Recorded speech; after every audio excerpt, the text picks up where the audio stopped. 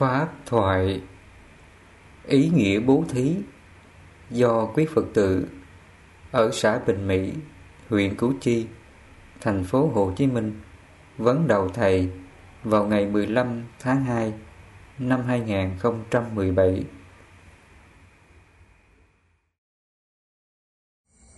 Bữa nay thầy dạy cho tụi con cái chữ từ thiện. Con từ thiện hoài mà sau thời gian con thấy cái từ đó nó không phải thiện, cho nó rõ cái từ thiện và phải là làm từ thiện như thế nào cho nó đúng cái từ thiện. Rồi mấy năm mà con cũng học pháp rồi cái con làm thời gian cái con thấy cái đó nó từ chưa có thiện, nó không phải là từ thiện.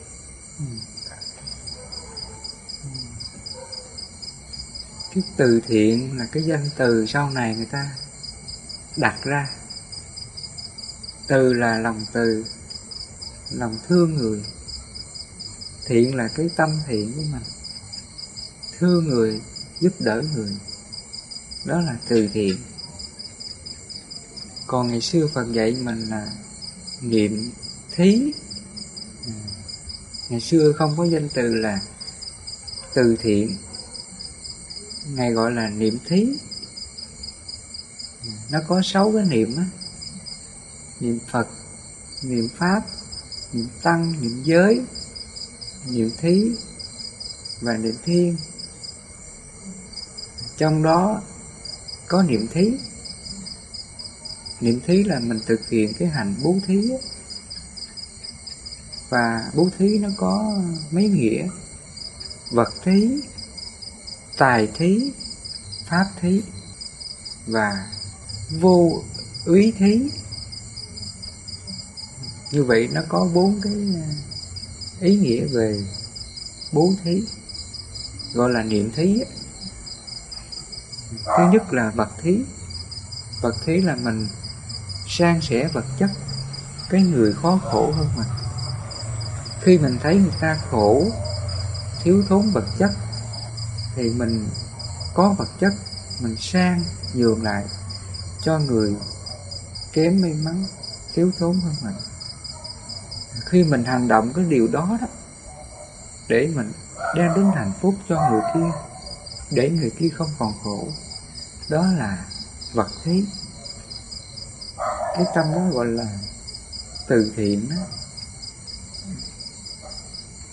Và khi mình thực hiện cái hạnh bố thí như vậy, nhằm để mình từ bỏ cái tâm sang tham ích kỷ, keo kiết bòn sẻn.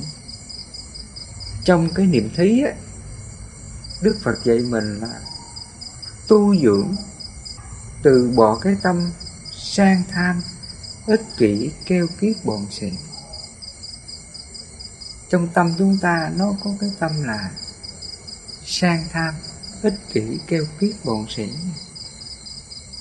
Chính vì cái tâm đó mà nó tạo ra cái nhân nghèo khổ, đối khác, làm ăn thất bại, hoặc là tài sản bị mất mát.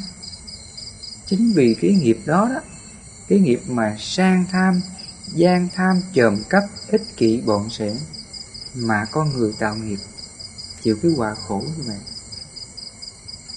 Cho nên Đức Phật dạy mình cái đạo đức niệm thí là hành động bố thí.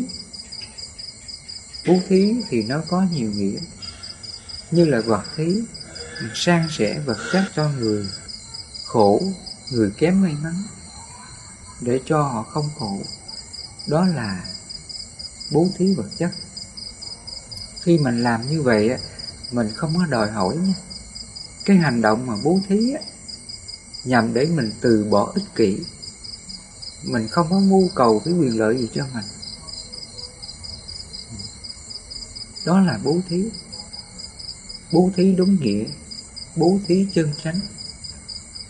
Ngày xưa Phật dùng cái từ là mình cúng dường bố thí bằng tấm lòng tịnh tín.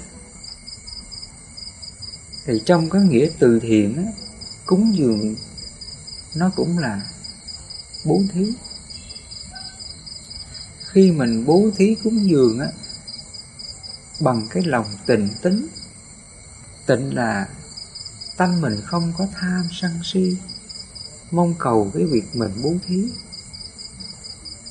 Tín là lòng tin, mình đặt trọn lòng tin vào sự cúng dường này cho Phật, để mình gieo duyên, để mình học chánh pháp của Phật. Và khi mình bố thí cúng dường như vậy thì cái tâm ích kỷ, bọn sẻn kêu kiết sẽ đoạn diệt. Khi nó đoạn diệt cái tâm này thì nó mới tạo ra cái phước an lạc hạnh phúc cho ta. Thì cái phước này nó có hai nghĩa. Thứ nhất là mình có được cái phước hữu lậu, đời này và đời sau mình sẽ được may mắn mua may bán đắt, nghề nghiệp mình phát triển rất là thuận lợi, mình được có cái phước hữu lậu đó. Và thứ hai nữa là mình được có cái phước vô lậu. Phước vô lậu là gì? Là cái phước từ bỏ cái tâm sang tham. Khi mình cúng dường bố thí, mình không có mong cầu phước. Mình không nghĩ rằng là tôi bố thí cúng dường này để tôi được may mắn mua may bán đắt, hoặc là tôi được xin về các cõi lành, cõi trời vân vân. Mình không có mong cầu cái tâm đó. Do mình cúng dường như vậy cho nên mình đoạn diệt cái tâm sang tham pháp, mình đoạn diệt cái lòng ích kỷ mong cầu phước báo hữu lậu. Mình làm bằng cái tinh thần vô ngã, cho mà không có mong cầu lại. Khi mình cúng dường như vậy, đó là tịnh tính. Tịnh là cái tâm không còn tham sân si khi cúng dường. Tính là lòng tin rằng mình làm hành động này mình sẽ diệt phiền não, ích kỷ, để mình hướng đến tâm giải thoát, không còn đau khổ nữa. Mình tin chắc như vậy, đó là tịnh tính. Thì cái nghĩa từ thiện nó cũng nằm trong cái ý nghĩa đó. Thiện là cái tâm thiện. Khi mình giúp đỡ ai, mình giúp bằng cái tâm vô ngã, không có đòi hỏi. Mình không có nghĩ rằng mình giúp người này, mai mốt người ta giúp lại mình. Mình không có đòi hỏi cái đó. Và mình cũng chẳng có mong cầu cái phước báu tương lai khi mình làm cái điều tốt này. Đó là từ thiện. Và khi mình làm như vậy, mình có được hai cái quả lành. Thứ nhất là mình trừ diệt cái lòng ích kỷ, sang tham của ta.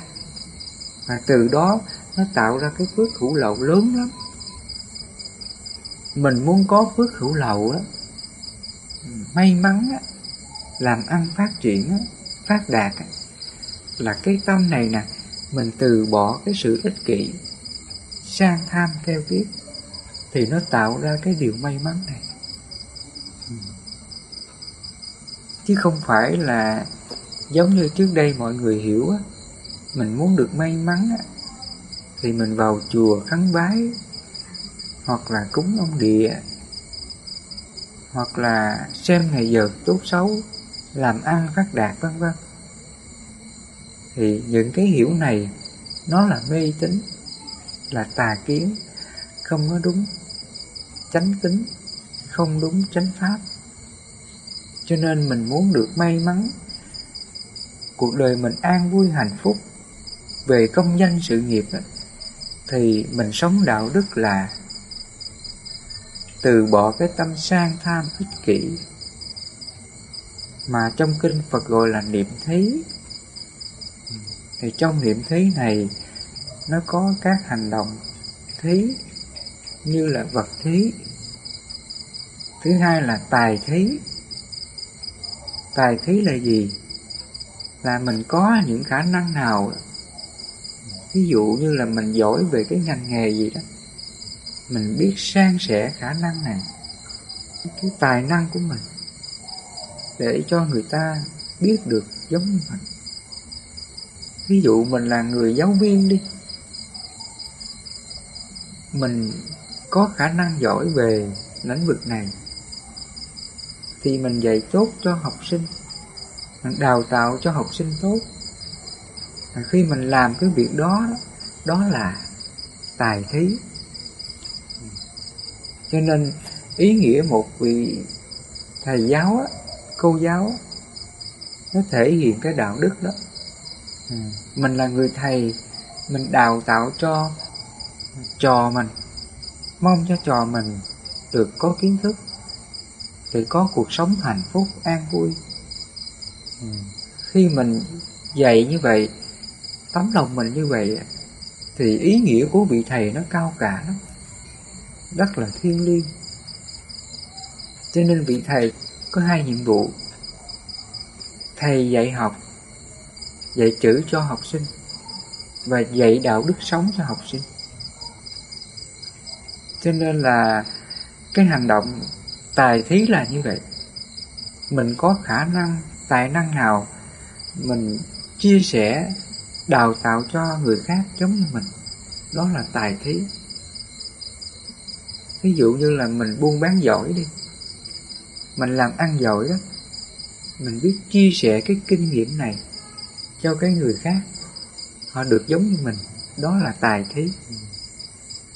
Hoặc là mình giỏi về các ngành nghề gì đó, hiện nay trong xã hội đó, nhiều ngành nghề đó, mình biết đào tạo lại cho người khác, mong cho người khác được tốt, được giỏi như mình, đó là tài thí.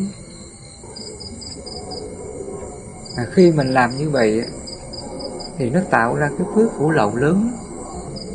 Chính những cái đạo đức đó, sau này những cái người mà được thành công thành danh đó, thì họ nghĩ đến cái công ơn này nhiều lắm. Một vị mà thầy tốt đó, dạy cho học trò tốt, thì họ nghĩ đến cái ơn nghĩa này suốt đời, khó quên được đó. Cho nên chúng ta được có cái phước hữu lậu là như vậy. Mình cứ sống tốt cho mọi người, thì chính cái việc tốt này nè, nó sẽ đến với ta và mãi mãi. Đó là tài thí. Khi mình sống như vậy là mình trừ diệt cái lòng ích kỷ. Chứ thường con người ích kỷ lắm nha. Khi họ biết cái gì, họ chỉ biết mình họ, gọi là giấu nghề đó. Giấu hiểu mình hơn mọi người. Đó là cái tâm lý ích kỷ thường tình của con người. Khi người ta giỏi về cái gì đó, họ không muốn cho mọi người biết nha, không muốn truyền cái nghề đó, cái chiêu ấy thầy, cái chiêu nghề đó. cái chiêu đó thắng là không phải cái chiêu đó. cái bây giờ mình có cái bí quyết đó mà người ta biết rồi đó, làm sao mình làm ăn được, người ta bắt chước đó. Đó là cái tâm lý ích kỷ thường tình của con người. Cho nên Phật dạy mình cái niệm thí là như vậy. Khi mình thực hiện niệm thí là mình san sẻ tài năng của mình, kiến thức của mình, hiểu biết của mình cho người khác. Mình không có đòi hỏi cái gì cả. Khi mình làm như vậy để mình mong cho người ta được hạnh phúc, lợi lạc giống như mình, đó là tài thí. Và người nào sống như vậy là nó tạo ra cái phước hữu lậu cực kỳ lớn. Cái người mà giấu nghề đó, không cho mọi người biết đó, thì người này càng lúc càng ích kỷ. Chính cái tâm ích kỷ này tương lai họ sẽ thất bại, họ không muốn làm ăn tốt, và mọi người sẽ xa lánh họ. Sau này họ có nhờ vả ai thì không bao giờ được. Chính cái nghiệp xấu nó tạo ra. Cho nên Phật dạy mình niệm thí nhằm để mình tu dưỡng, mình từ bỏ những cái tâm xấu ác, ích kỷ, keo kiết bòn sẻn. Do mình diệt trừ cái tâm đó mà nó tạo ra cái phước hữu lậu cho ta, đồng thời nó tạo ra cái phước vô lậu cho ta luôn. Trong ý mình không nghĩ đến cái quyền lợi cho mình, dù mình có điều gì mình nên buông xả hết, giúp đỡ cho mọi người hết, và mình chẳng có mong cầu cái gì cho mình.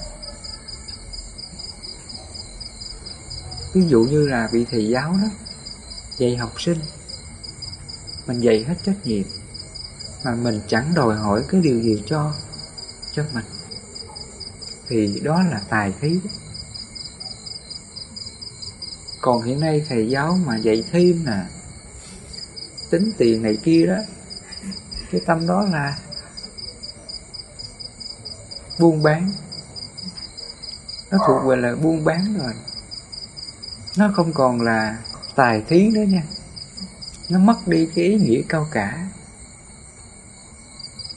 Bây giờ chúng ta thấy học sinh học thêm đó, dạy thêm học thêm đó,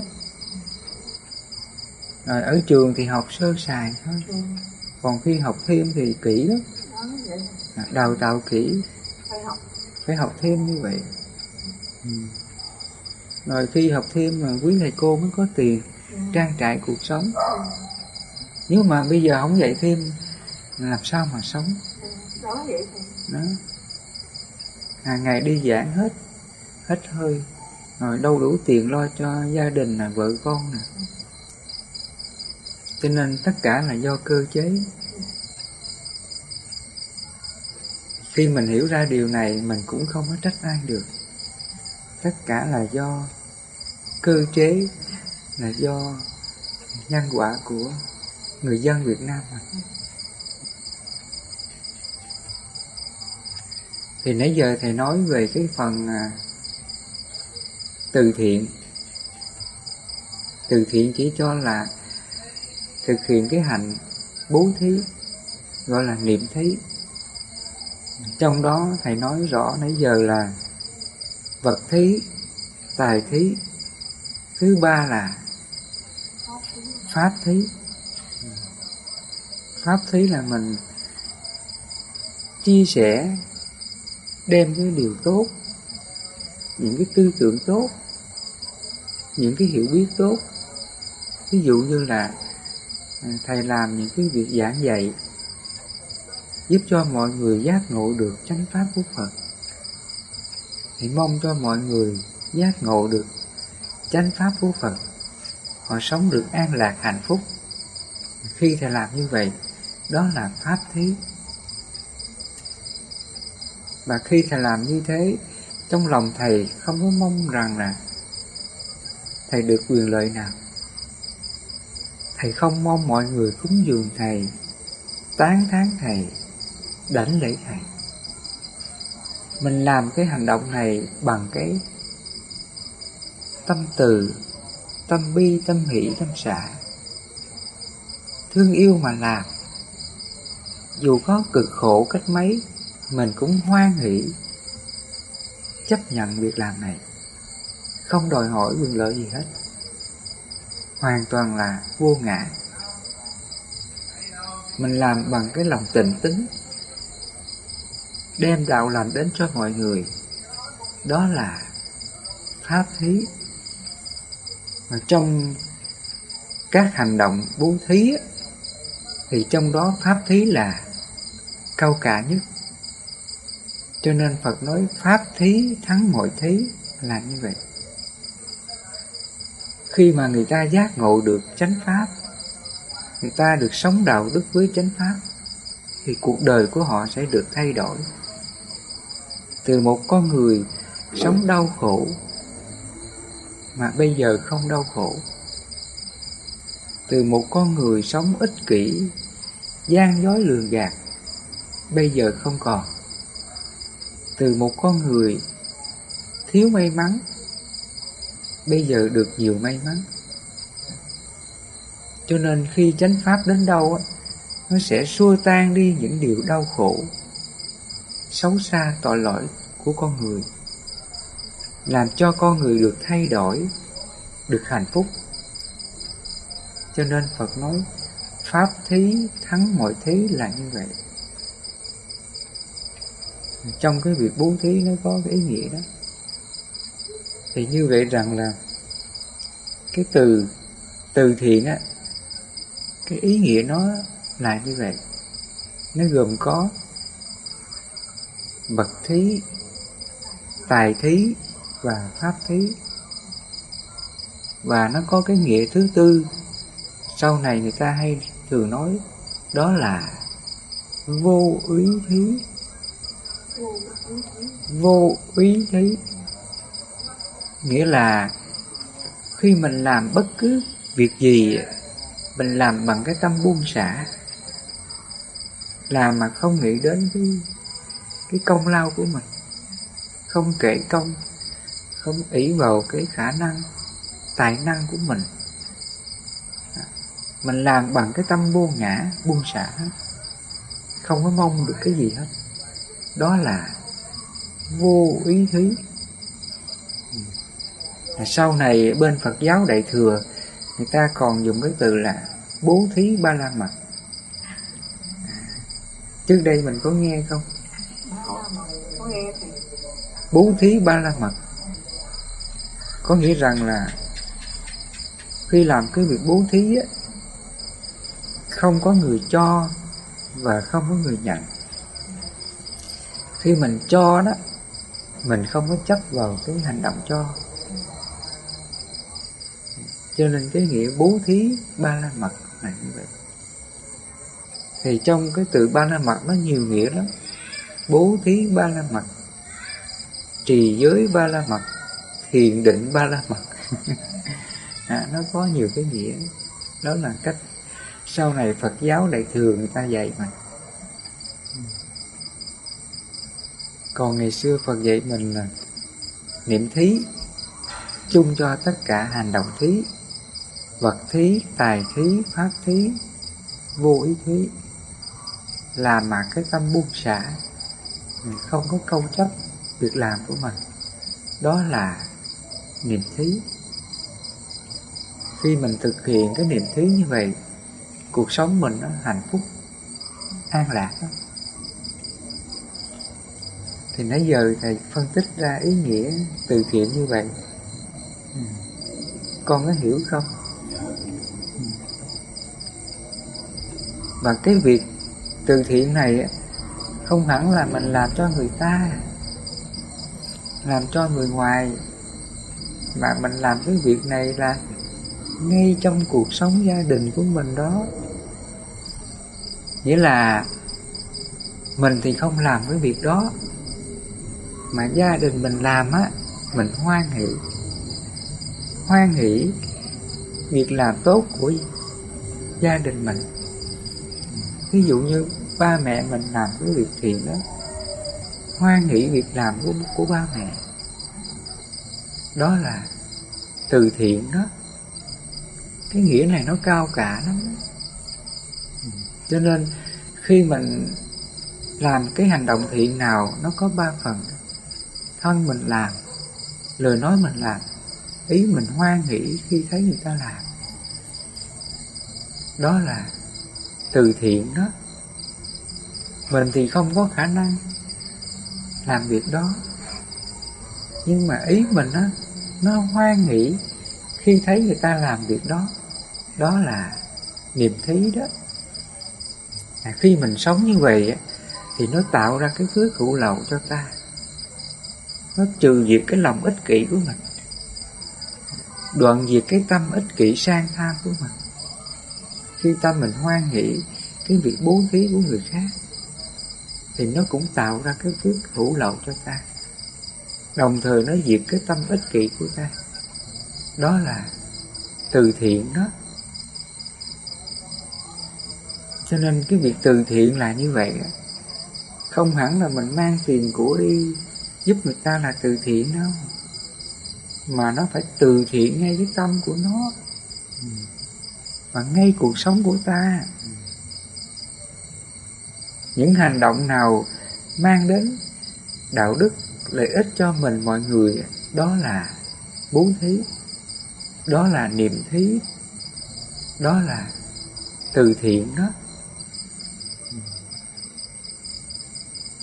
Ví dụ mình là người vợ, người chồng, mình cũng đi làm có tiền, nhưng đồng tiền này mình giúp cho gia đình mình được hạnh phúc.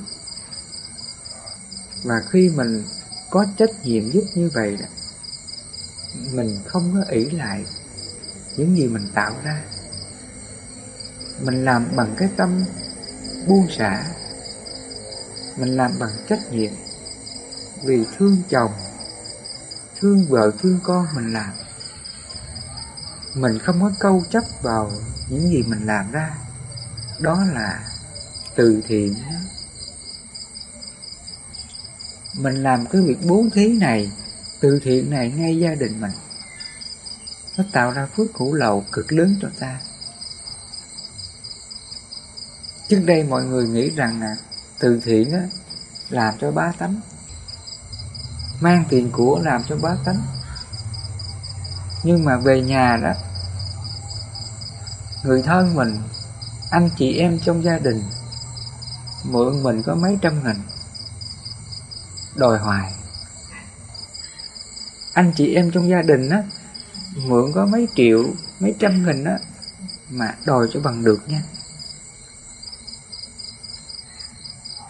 Còn người ngoài á, mang tiền của đi làm từ thiện cúng dường á, thậm chí có lúc là mấy trăm triệu. Thầy nghe nói có những người giàu có đó, họ làm từ thiện chùa lớn lắm. Họ sẵn sàng bỏ ra số tiền lớn, mấy tỷ bạc làm ngôi chùa.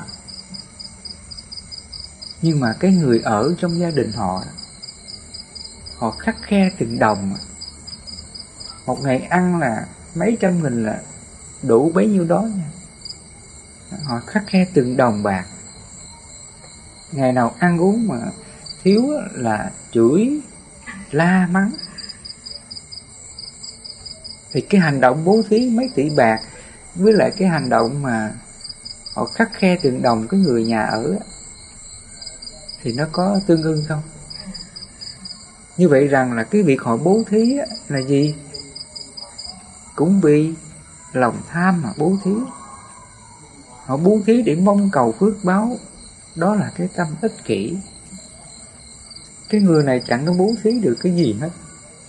Họ cũng giống như là đem tiền vay ngân hàng. Ở ngoài đời người ta mang tiền của đến ngân hàng để lấy lãi. Còn bây giờ người ta lấy lãi hình thức là mang tiền của vào chùa cúng dường để mong cho thần thánh phù hộ làm ăn phát đạt. Cái này gọi là buôn thần bán thánh.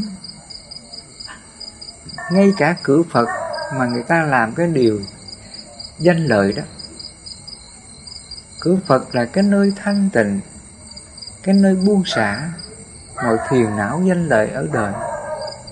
Vậy mà bây giờ người ta làm cái việc đó.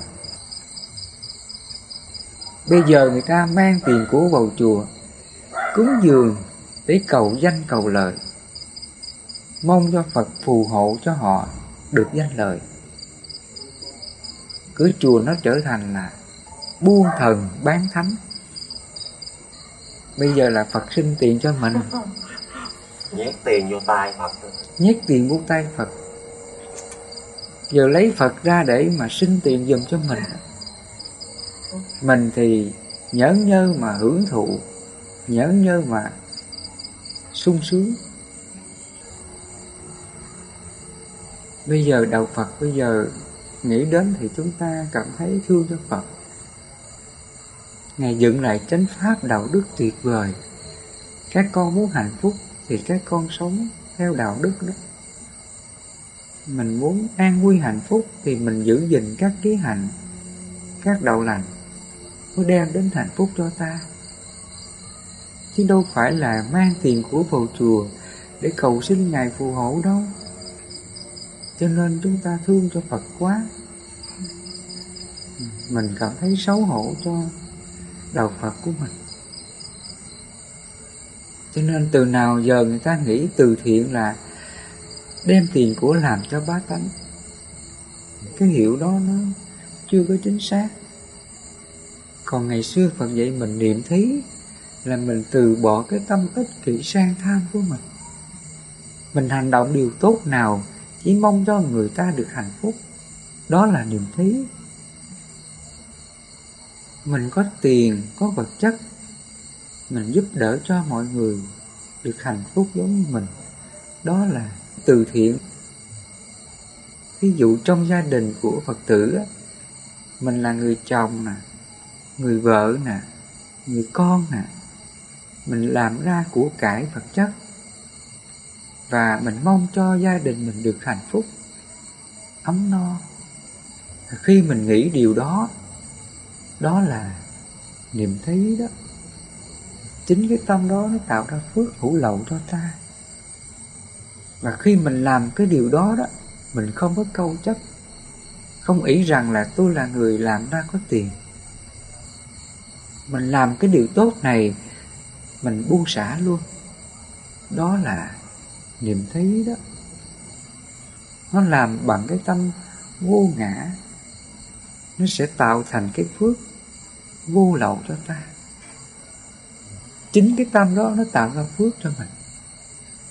Khi mình làm điều tốt cho gia đình, cho mọi người, làm bằng cái tâm buông xả, không có câu chấp những gì mình làm. Khi mình sống đạo đức này, nó tạo ra cái phước vô lậu, giải thoát cho ta. Phật nói người này nếu mà sống ở đời thì hưởng quả lành, an vui, hạnh phúc. Nếu thân này có mất đi, người này sẽ được hóa sanh vào niết bàn, không còn luân hồi sinh tử. Người nào mà thực hiện cái niệm thí, hành động từ thiện á,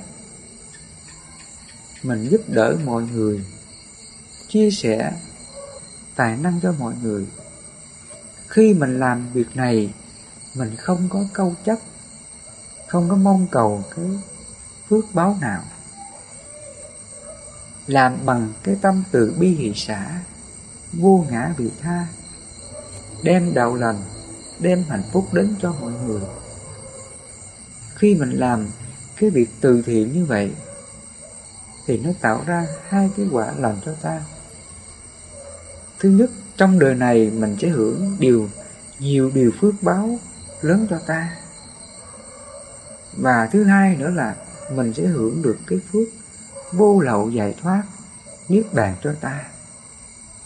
Khi mình sống mình được hạnh phúc. Sau khi mình không còn sống, không còn cái thân này nữa đó, mình sẽ nhập niết bàn, hóa sanh vào niết bàn. Đó là điều Phật dạy cho ta là như vậy. Thì cái hành động từ thiện là như thế. Nó từ thiện trong cuộc sống gia đình của ta, người thân của ta và mọi người xung quanh ta là như vậy. Và việc từ thiện này nó có 3 hành động. Hành động mình làm từ thiện, lời nói từ thiện và ý mình hoan hỷ việc từ thiện này. Như nãy thầy nói đó, mình thì không có khả năng làm, người khác làm, mình hoan hỷ cái việc làm của người khác thì nó cũng tạo ra cái phước hữu lậu cho ta, và nó tạo ra cái phước vô lậu cho ta luôn. Còn nếu mình thấy người ta làm tốt, mình có cái tâm không hoan hỷ đó, chê trách đó, thì tâm đó là ích kỷ, keo kiết, bòn sẻn. Chính cái tâm đó là khiến mình gặp cái nhân không lành sau này. Mình sẽ chịu nhiều cái xấu đó, chịu nhiều cái quả xấu. Cho nên khi Thầy nói đến ý nghĩa từ thiện như vậy thì con đã hiểu rồi, phải không? Mọi cái việc làm gì nó cũng đều là từ thiện nha. Giúp ích cho mọi người đều được từ thiện. Mình khuyên dạy mọi người sống hiền lành, đạo đức cũng là từ thiện, gọi là pháp thí. Ví dụ trong gia đình đi, mình sống đạo đức với con, với vợ, với chồng, những lời nói mình nói làm cho mọi người an lạc hạnh phúc, đó là pháp thí đó. Pháp thí là chỉ chung cho mọi người, không phải là dành cho thầy đâu nha. Không phải là thầy giảng, thầy làm pháp thí, còn mình không giảng là không pháp thí. Không phải như vậy đâu.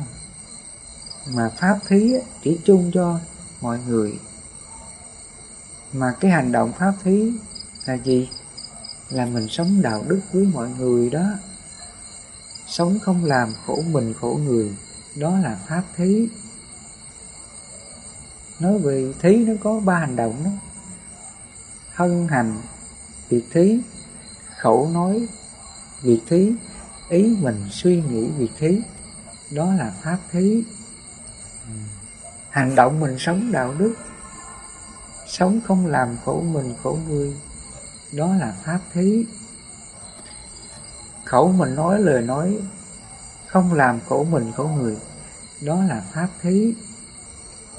Ý mình suy nghĩ những điều lành, không làm khổ mình khổ mọi người, đó là pháp thí, gọi là niệm thí.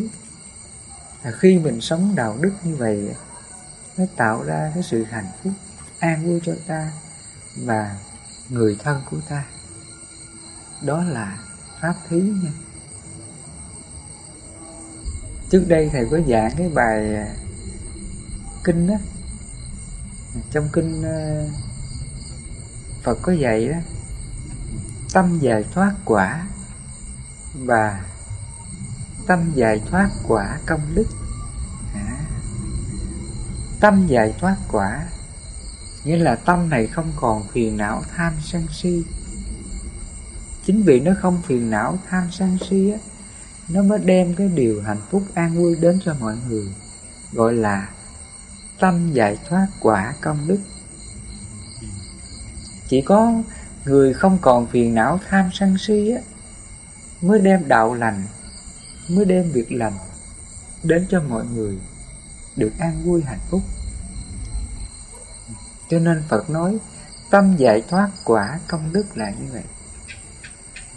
Khi tâm mình nó giải thoát rồi, không còn phiền não tham sân si mạn nghi á, thì chính tự tâm đó nó tạo ra phước vô lượng cho ta. Chính cái tâm đó nó tạo ra phước, nó tạo ra vô lượng công đức lành cho ta. Còn ngược lại, tâm mình còn phiền não tham sân si thì nó tạo ra vô lượng điều đau khổ cho ta, đi ngược lại hoàn toàn. Cho nên Phật nói tâm giải thoát quả và tâm giải thoát quả công đức là như vậy. Mình muốn có công đức lành, an vui hạnh phúc, thì tự mình tinh tấn, gột rửa những điều xấu của mình. Ham sân si ích kỷ, hơn thua. Khi mình từ bỏ những cái tâm xấu đó, thì tự nó tạo ra vô lượng công đức lành, an vui giải thoát cho ta. Mình được an lạc, mọi người xung quanh được an lạc. Khi mình sống như vậy nó hạnh phúc lắm. Cho nên hôm nay thầy nhắc cho gia đình hiểu về ý nghĩa từ thiện là như vậy. Nó từ thiện tự ngay lòng của nó, và việc từ thiện này thực hiện ngay cuộc sống của ta. Mọi hành động, lời nói, suy nghĩ nó đều là từ thiện hết, chứ không phải là để mai mốt có tiền nhiều rồi tôi đi làm từ thiện. Hiểu như vậy chưa đúng đâu. Cho nên chúng ta phải từ thiện ngay cuộc sống của mình. Chẳng những mình từ thiện cho mọi người xung quanh ta, mình từ thiện ngay những con vật xung quanh ta. Mình cho con vật nó ăn uống, nó được hạnh phúc thì cũng là từ thiện. Mình đối xử tốt với loài vật, không làm khổ chúng, đó là hành động từ thiện. Ngay cả như là chúng ta rớt hạt cơm xuống đất, con kiến đến nó ăn á, mình biết tôn trọng cho cái hạnh phúc của nó, tâm mình biết trân trọng, giữ gìn hạnh phúc cho nó, đừng có quét nó đi, đó là từ thiện đó. Đó là hành động từ thiện. Cho nên khi mình sống như vậy, đó là từ thiện đó, đó là niềm thí. Thì hôm nay Thầy nói về ý nghĩa từ thiện là như vậy, để mình hiểu cho nó đúng Pháp của Phật. Khi mình sống được như vậy, hạnh phúc lắm. Cuộc đời mình lúc nào cũng may mắn, không có khổ, không có đói. Từ cái tâm đó nó tạo ra phước lành cho ta. Chính cái tâm thiện á, nó tạo ra phước lành. Trong cái bài kệ hãy sống như tâm Phật đó, Thầy có nói cái đoạn kệ là hãy sống như tâm Phật, phước Phật như núi sông, chỉ có một tấm lòng, vị tha và vô ngã.